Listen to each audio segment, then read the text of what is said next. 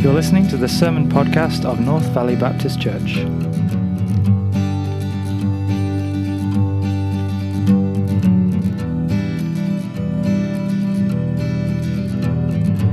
This week's message is preached by Pastor Scott McGrady.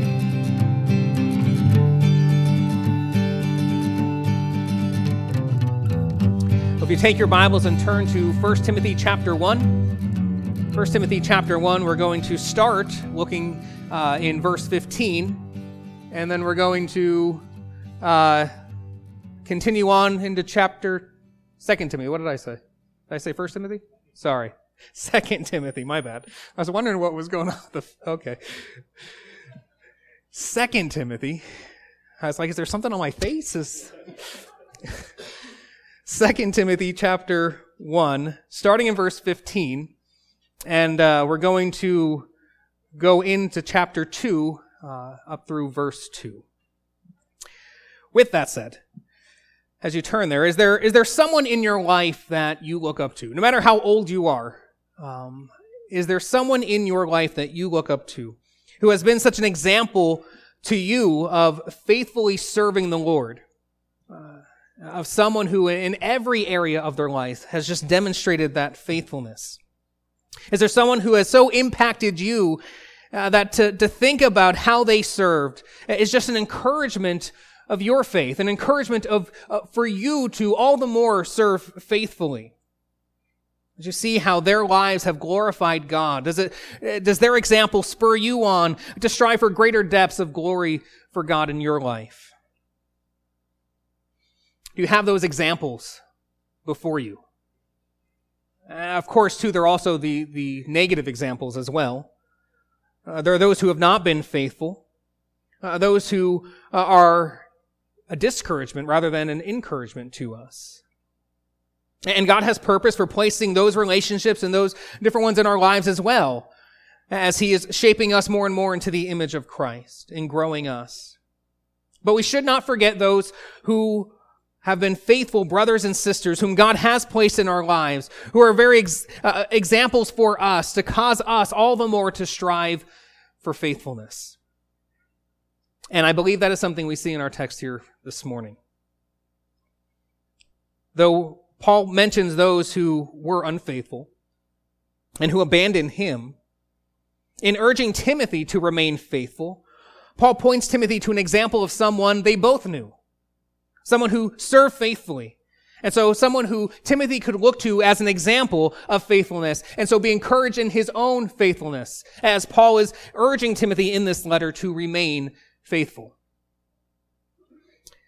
Last Sunday, going over verses 8 through 14 in chapter 1, we saw Paul tell Timothy, in light of making it clear that God had provided everything Timothy could need to remain faithful, that he could remain faithful even through the apostasy that was going on in the church, through the false teaching that was creeping in, and through the persecution that was coming hard against Christ's followers. Paul was urging Timothy that in light of everything God had supplied him with, to not be ashamed of the testimony of our Lord. And also, too, in not being ashamed of the testimony of our Lord, Paul also urged Timothy to not be ashamed of Paul either, even as Paul was in prison for his faithfulness to Christ. We then saw Paul command Timothy to join him in suffering, which really was a call, again, to remain faithful. Because that's how Timothy would suffer with Paul for the gospel, by being faithful to the gospel, by being faithful to everything God had called him to in the ministry that God called him to.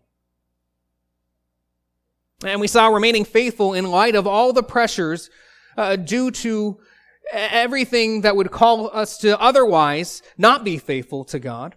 That to be faithful and to be willing to suffer all comes from the power that God supplies. And it was by God's power that Timothy would be able to join in Paul in suffering. We see for Paul that turning away and not being faithful was not an option for him, because he knew the God he believed in. He knew God was worthy of his trust, and God was for sure worthy of Paul's trust and Timothy's trust. And he is worthy today of our trust. He's the God that never changes, right? The God who's the same yesterday, today, and forevermore. He was worthy then, he's worthy now of our trust. And being worthy of our trust, we can see then that he's worthy of our lives being lived for him. And he's worthy of our lives also too being laid down for him, even literally laid down in death. He's worthy. He is our worthy God. And so again, Paul is urging Timothy to be faithful to this God. And he urges him through the gospel truths. He urges him through the reminder that God has supplied everything that Timothy would need to be faithful. And he reminds him too of what God has given by the Holy Spirit who indwells all believers so that Timothy may be faithful. And so as we pick up the text here this morning, we see those who have deserted Paul. There are those who were not faithful. We see that in verse 15. And then in verses 16 through 18, we see an example of one who has been faithful. And so Paul points to him as an encouragement for Timothy to remain faithful. And then we'll see Paul commands Timothy to be strengthened and to pass on the ministry of the word that he heard from Paul to other faithful men who could also then pass it on. And we see that in chapter 2, verses 1 through 2. So let's read our text here for this morning. Again, 2 Timothy, chapter 1, verses 15 through chapter 2, verse 2. You are aware that all who are in Asia turned away from me, among whom are Phygelus and Hermogenes. May the Lord grant mercy to the household of Onesiphorus, for he often refreshed me and was not ashamed of my change. But when he arrived in Rome, he searched for me earnestly and found me. May the Lord grant him to find mercy from the Lord on that day. And you well know all his service that he rendered at Ephesus. You then, my child, be strengthened by the grace that is in Christ Jesus. And what you have heard from me in the presence of many witnesses, entrust to faithful men, who will be able to teach others also. It has to be hard to have your freedom stripped away, to be thrown in a prison cell or into a dungeon, and to be there just waiting for your execution. That has to be hard. And so how much harder would it be then to not just be imprisoned, not to just be waiting for your execution, but while you're in prison waiting to die, to have so many that you have poured yourself into, so many that you ministered to and cared for many years, turn their back on you and abandon you in your greatest hour of need. That's got to be hard. That must be discouraging and maybe even cause you to be tempted to lose all hope and to give up. Yet, as we've already seen in this letter, Paul clearly did not lose all hope. Paul was not going to give up. Instead, Paul was going to remain faithful. And he was going to remain faithful because he knew he had a settled conviction about the one in whom he believed. He knew his God was worthy of his trust. God had saved Paul for his purposes and by his grace alone. And so Paul could entrust to him his salvation. He could entrust to him his eternal reward for that day when Paul would give an account. That the security of his salvation and his reward was not in Paul himself, but in the one he trusted, the one who is worthy of his trust. And so Paul then, knowing this one in whom he believed, he could persevere. And again, as we see here, Paul says that he was deserted by all who were in Asia. And likely due to the fact that Timothy was located in Asia himself, being there in Ephesus, which was the capital city of the Roman province of Asia. Timothy would have known about all of those who were from Asia that abandoned Paul. Abandoned him because they were clearly ashamed of Paul and his chains. Like we said last week, it wasn't safe to be associated with one who has been indicted by the Roman government. I mean, we know the phrase, right? Guilt by association. Right? And that's what these different ones were likely afraid of. That if they were associated with Paul, then they would also be associated with his guilt. That they would be charged with the same guilt because they'd be lumped in with Paul. And so again, what was Paul guilty of? He was guilty of faithfulness to Christ. Despite the fact that Christianity was outlawed in the Roman Empire, despite the fact that Christians were dying, being crucified, and made to defend themselves against wild dogs in the Colosseums for sport, that even Emperor Nero took many Christians and doused them in tar and lit them on fire while they were still alive to use them as human lanterns in his garden. Despite all of this, Paul stood firm. Paul continued to preach Christ, not Caesar, as Lord. And he continued with all the works that God had commissioned him to do as an apostle.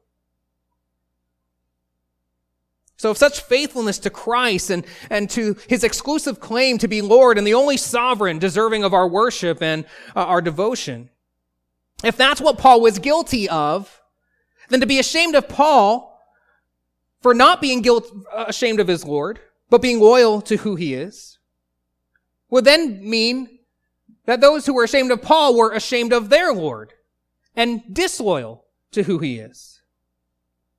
Because to stand for the Lord is to stand with those who stand for the Lord.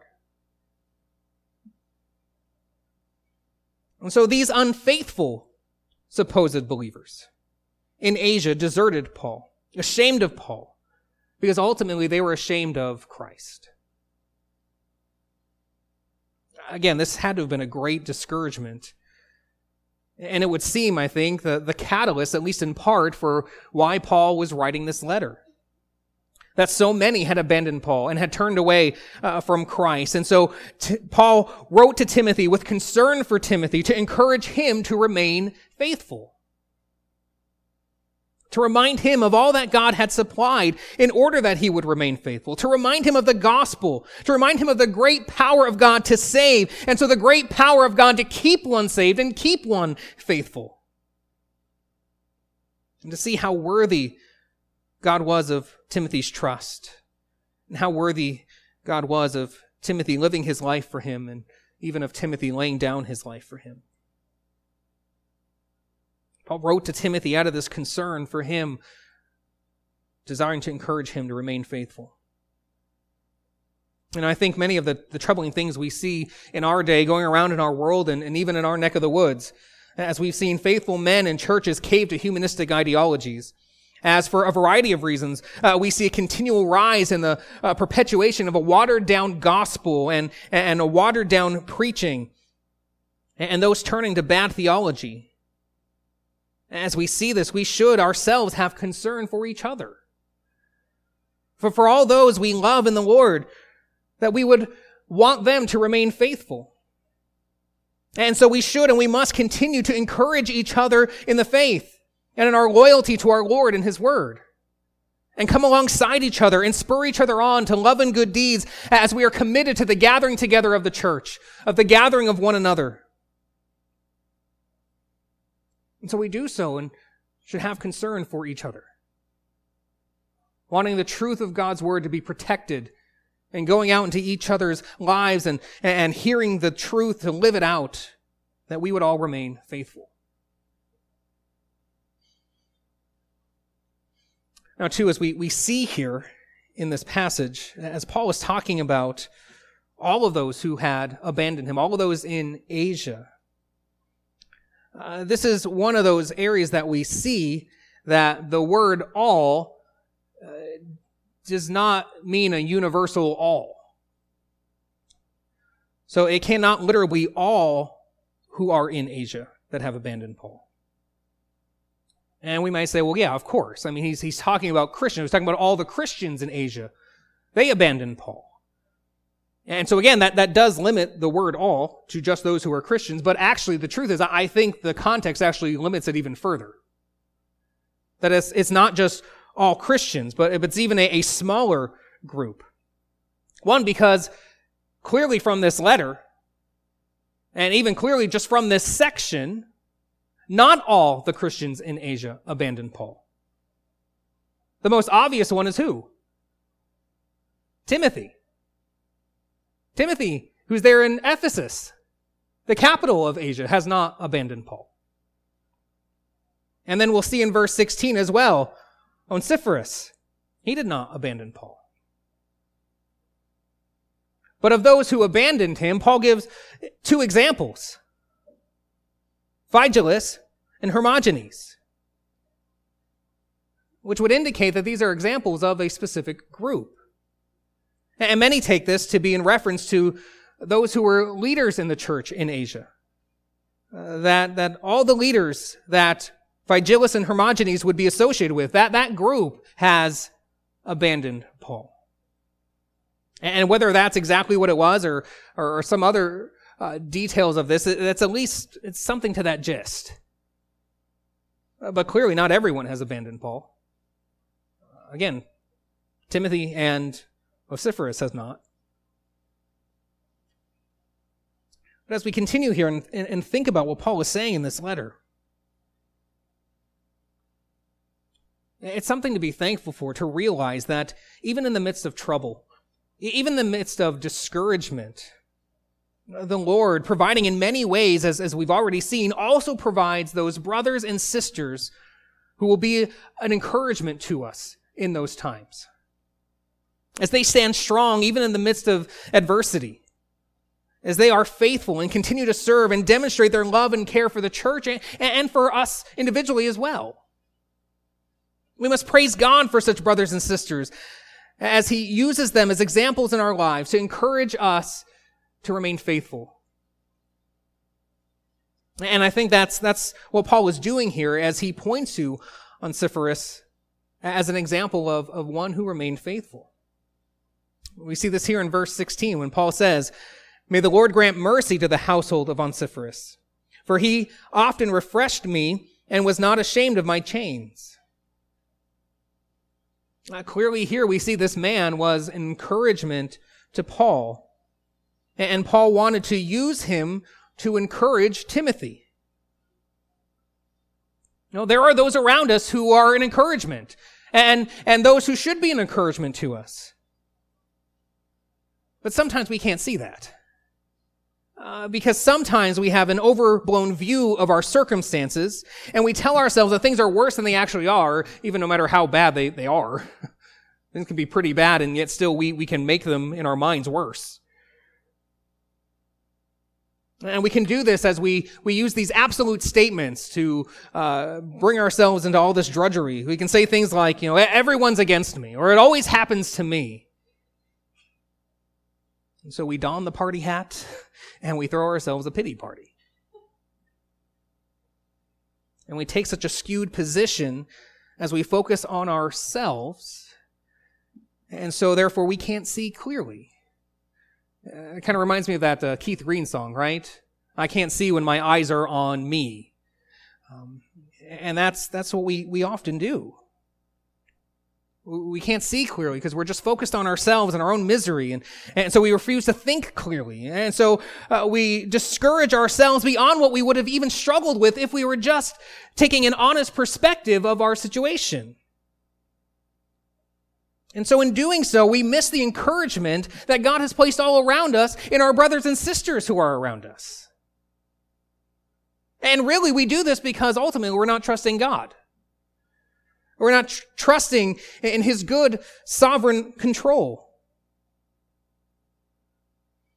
I think a good example of this in the Old Testament is Elijah. Right? Elijah, who was discouraged because of the apostasy in Israel, with King Ahaz and his wife Jezebel leading Israel into Baal and Asherah worship. And then too with Jezebel seeking to have Elijah killed. Elijah fell into this depression. And we see him say to God in 1 Kings chapter 19, verse 14. We read there, he said, "I have been very jealous for the Lord, the God of hosts. For the people of Israel have forsaken your covenant, thrown down your altars, and killed your prophets with the sword. And I, even I only, am left. And they seek my life to take it away." Now, this is actually the second time he says this here in verse 14. The first time he says this, back in verse 10, God gives him an object lesson. And then when he says it again, God responds by giving him instructions. And then God says in verse 18, "Yet I will leave 7,000 in Israel, all the knees that have not bowed to Baal, and every mouth that has not kissed him." And so we see here that Elijah had an overblown view of his situation. He was discouraged, thinking he was the last faithful servant of God there in Israel. And they were trying to kill him. And if they did, then what? But the truth is, he wasn't the last faithful servant there in Israel. God was going to keep 7,000 who had yet and would not bow the knee to Baal and worship the gods of Jezebel. So Elijah wasn't really alone. God sovereignly was keeping others faithful to himself. But again, we can do the same thing that we see Elijah do here. We can have an overblown perspective and miss then those whom God has sovereignly placed around us, those who God is sovereignly keeping faithful, that can be an encouragement to us to be faithful. And so again, that's what God's doing with Onesiphorus here. He was a guy that was remaining faithful, and so therefore can be an encouragement to Timothy to remain faithful. And he was encouragement clearly to Paul, as we see here in this text. And so just think, if Paul just turned his eyes in on himself and was woe is me in a situation that I think none of us would condemn Paul for saying woe is me, right? But Paul could very easily miss the encouragement that Onesiphorus would be for him. And so would miss the opportunity to use him to encourage Timothy. We have to have a right perspective on things and see that there are those that God has placed in our lives, faithful brothers and sisters, who encourage us in our time of need, encourage us to remain faithful as well. Now, we could be asking, who is this guy? Who is Onesiphorus? Well, I don't know. Because like Phygelus and Hermogenes, all we know about him is right here in this passage. That's it. Again, but clearly he was a blessing to Paul. And so Paul desired, because he was a blessing to him, Paul desired that Onesiphorus, and not just Onesiphorus, but his whole household, would be shown mercy by God. And we see here that not just once, but many times he was an encouragement to Paul, refreshing Paul. You can say, well, how did he refresh Paul? He doesn't say exactly, but clearly, though, this was a great encouragement for Paul. And even while Paul was in prison, when everyone else was deserting Paul and ashamed of Paul, he stood with Paul. We read there in verse 17, it says, "But when he arrived in Rome, he searched for me earnestly and found me." Again, we compared this verse to the imprisonment that we see in Acts. In Acts, where Paul was in a house that Paul rented, as he was under house arrest, and there was free access to Paul. It was clear and known where Paul was, and so people were able to get to him easily. But clearly that was not the case here when Paul was in imprisonment in Rome, and so clearly this is a different imprisonment than what we see in Acts. And so when Onesiphorus arrived in Rome, he had to search for Paul, and search for him with great determination, and this could even imply that his search was detrimental to his own safety in trying to search for Paul. But he did so anyway, and he did find Paul. And so with great gratitude for Onesiphorus and all the great lengths that he went to for Paul, we see Paul in verse 18 once again asks for God's mercy. But specifically this time, he asked that God would grant Onesiphorus mercy on that day. This is on that day. This is in reference to the same day that Paul was talking about what he entrusted for the Lord to keep safe for him on that day, back in verse 12. It's that day when all who trust in Christ, all whom Christ has saved, will give an account before their risen Lord for their service, for either a gain or a loss of reward. Again, Paul knew his eternal place, his reward, was secure in the Lord for that day of accounting. And so too, he also prayed that Onesiphorus would see mercy on that day because of his service to Paul. And clearly, he not only served Paul well, but he served the whole church well, as seen by his service there at the church in Ephesus. And Paul says here to Timothy, and you well know all the service he rendered at Ephesus. Timothy, being a leader in the church there in Ephesus, would have had firsthand knowledge of how faithful this brother was and how encouraging this brother was. And so he was a perfect candidate for Paul to point to as an encouragement and an example for Timothy to remain faithful. Because Onesiphorus clearly was remaining faithful. Again, let us not miss the brothers and sisters around us whom God can use to encourage us in our time of need, encourage us in our temptation. Let us not be blind in self-pity and miss those around us whom God is working in, those whom God is keeping faithful, and so can be an example, an encouragement for us to remain faithful. And so then as we're encouraged by our brothers and sisters around us to remain faithful, let us then be an encouragement and an example for others to remain faithful as well. Let us be that person that God uses for someone else. Let us be an Onesiphorus. And then after pointing to this brother, after pointing to Onesiphorus, as someone who would be an encouragement, Paul then says in chapter 2, verse 1, you then, my child. As Paul said again, my child. Paul expresses his love for Timothy, the relationship that they have together. He says, you then, and that word then there is a Greek word that often gets translated as therefore. And so it points back to what Paul has just been talking about those in Asia who had abandoned him, and about Onesiphorus and his faithfulness. And so from these things, Paul draws a conclusion. And what's the conclusion he draws? Well, that Timothy is to be strengthened by the grace that is in Christ Jesus. Matter of fact, when he says be strengthened, that's a command. And therefore, it should invoke Timothy's will. Timothy is responsible to be strengthened. But at the same time, the verb is passive, which means then that it is actually God that accomplishes this strengthening in Timothy. So what God does. The source of the strength was not in Timothy at all.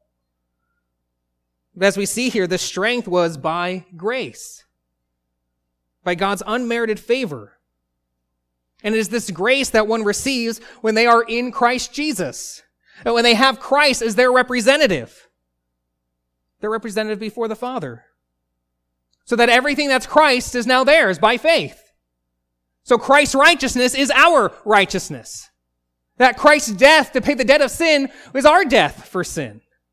And so that we are forgiven, our sin dealt with, and stand as righteous before God in the righteousness of Christ because we are in Christ. We have Christ as our representative.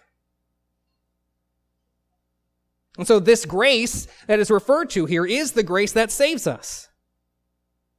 And the grace that saves us is also the grace that strengthens us. Strengthens believers for faithful living for their Lord. And it takes grace. It takes grace to be saved because we can't save ourselves. We can't add to it in any way. There's nothing we can do for our salvation. It takes grace to be saved, and it takes grace to live out the Christian life in faithfulness. Without knowing this grace, we can't be saved. Without knowing this grace, we can't live in obedience to our Lord.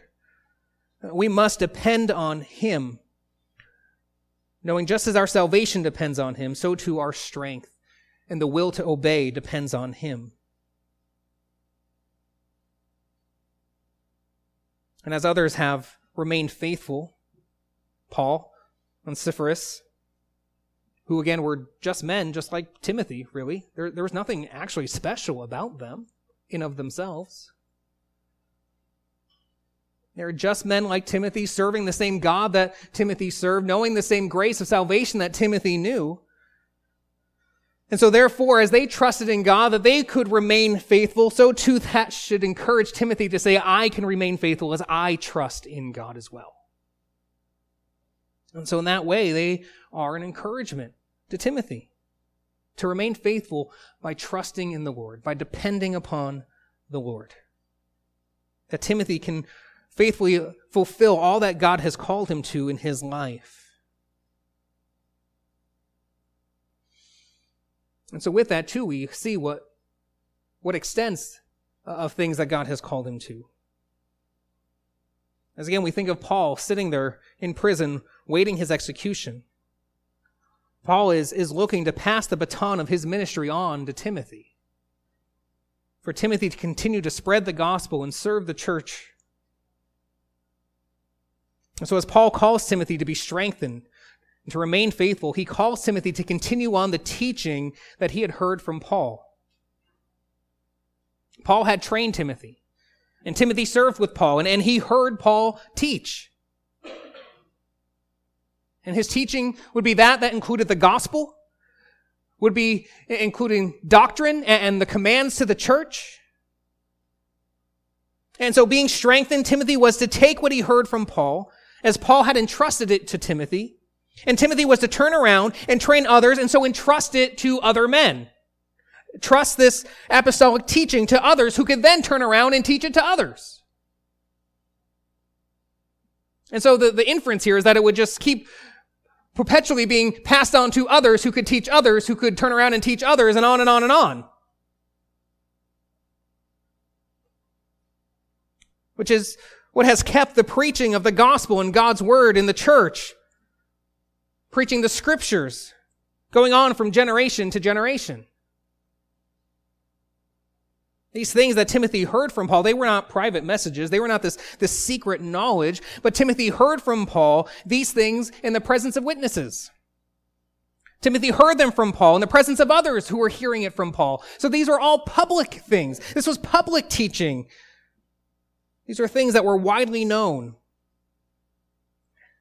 And so the good deposit that was entrusted to Timothy, what Timothy was to take and entrust into other men, is the good deposit of gospel ministry. And so I think we see here then too the importance of what is taught in the church, and the importance of that there are faithful men to teach it, to pass it along and train others to also teach it. This is how Christianity has continued on with orthodox teaching, with the original teaching that was first entrusted to that first generation of apostles and passed on to each generation that follows, keeping God's faithful people faithfully standing on his word. And so it must be faithful men who are entrusted with the teaching. Faithful men, not unfaithful men. Faithful men, but not men who are faithful to their own personal traditions. Faithful men, but not faithful men who are devoted and faithful to themselves. Not men who, in the fear of the Lord, or the fear of man, are faithful to the pressures that men would put around them. But despite cultural pressures, despite the edicts of tyrants who would sanction opposition to the truth and the message of the gospel, despite whatever pressures there may be, those who are entrusted with the message to pass on to others to entrust them with the message, they all must be men who are faithful to Christ. Faithful to proclaim his word, no matter the cost, no matter the opposition, and pass on that teaching to other faithful men who will do the same. And so, brothers and sisters, who should be responsible for the overseeing of what is taught here at North Valley? For the passing on of this teaching to others, to keep teaching so that the church continues to have the right teaching, the teaching of the scriptures, the teaching of God's word. Again, as we think about elders, who should be those faithful men who are able to teach? And also, too, then, thinking about elders, who are those men who are faithful, and so are an example and encouragement for our faithfulness? So that we will see how God has strengthened these men, and so know their service, so that we too understand we serve the same God as they do. And so as they're strengthened, we too can be strengthened. They must be faithful men who are able to teach. Faithful men who can be an example of faithfulness for the rest of us to follow. And then too, as we follow their example, we then can be an example for others to follow. One thing we've been discussing in the men's Bible study is that whether you are called to be an elder or not, we should all be serving faithfully as elders do. And in the men's Bible study, again, we've been discussing that as men, we are called to be leaders. And we discussed how one way we lead in the church is by leading by example. And being that faithful example so that others can strive to be faithful as well. And in that, I shared a quote that I heard from a sermon by Don Green. And he said this: "We need men who live and lead like elders, whether they have the title of elder or not. We need men who embrace the importance of truth and realize the importance of communicating that truth to the upcoming generation and take an interest in souls, take an interest in the body of Christ, and say, I will be one who contributes to the strength of the body and not simply live my own selfish little life, pursuing my own little interests and pleasures in disregard to how the body of Christ itself is doing. Men who will step up in times of weakness and conflict within the church and be a voice for strength and fidelity to Christ and love and forgiveness and unity. And who will undertake that and say, those principles matter and my life will be given to uphold them. That's what God calls us to. That's what the church of Christ needs. And we do. We need leaders like that, but we also just need men in general like that to be an example for all of us to follow. And then as we all follow that example, we'll all then be examples for others to follow. We'll all be an encouragement for one another to remain faithful as the Lord supplies for us to be faithful, as we spur each one another on into service for our Lord.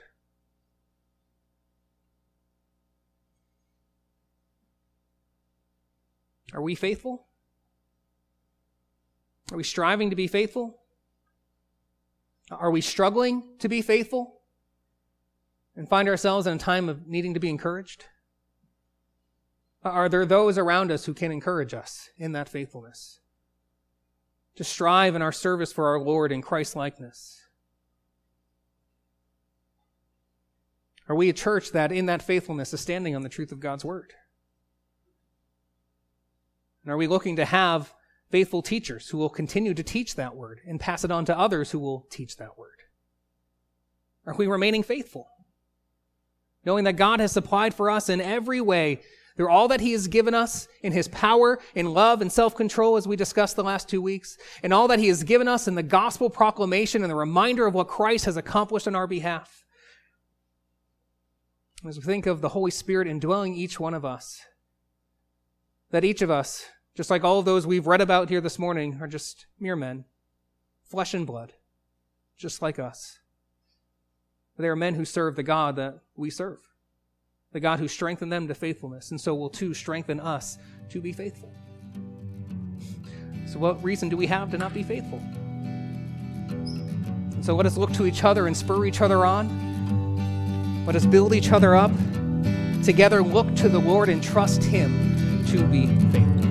Let's pray. Thank you for listening to the sermon podcast of North Valley Baptist Church. For the complete sermon archive and more information about the church, please go to visitnvbc.com.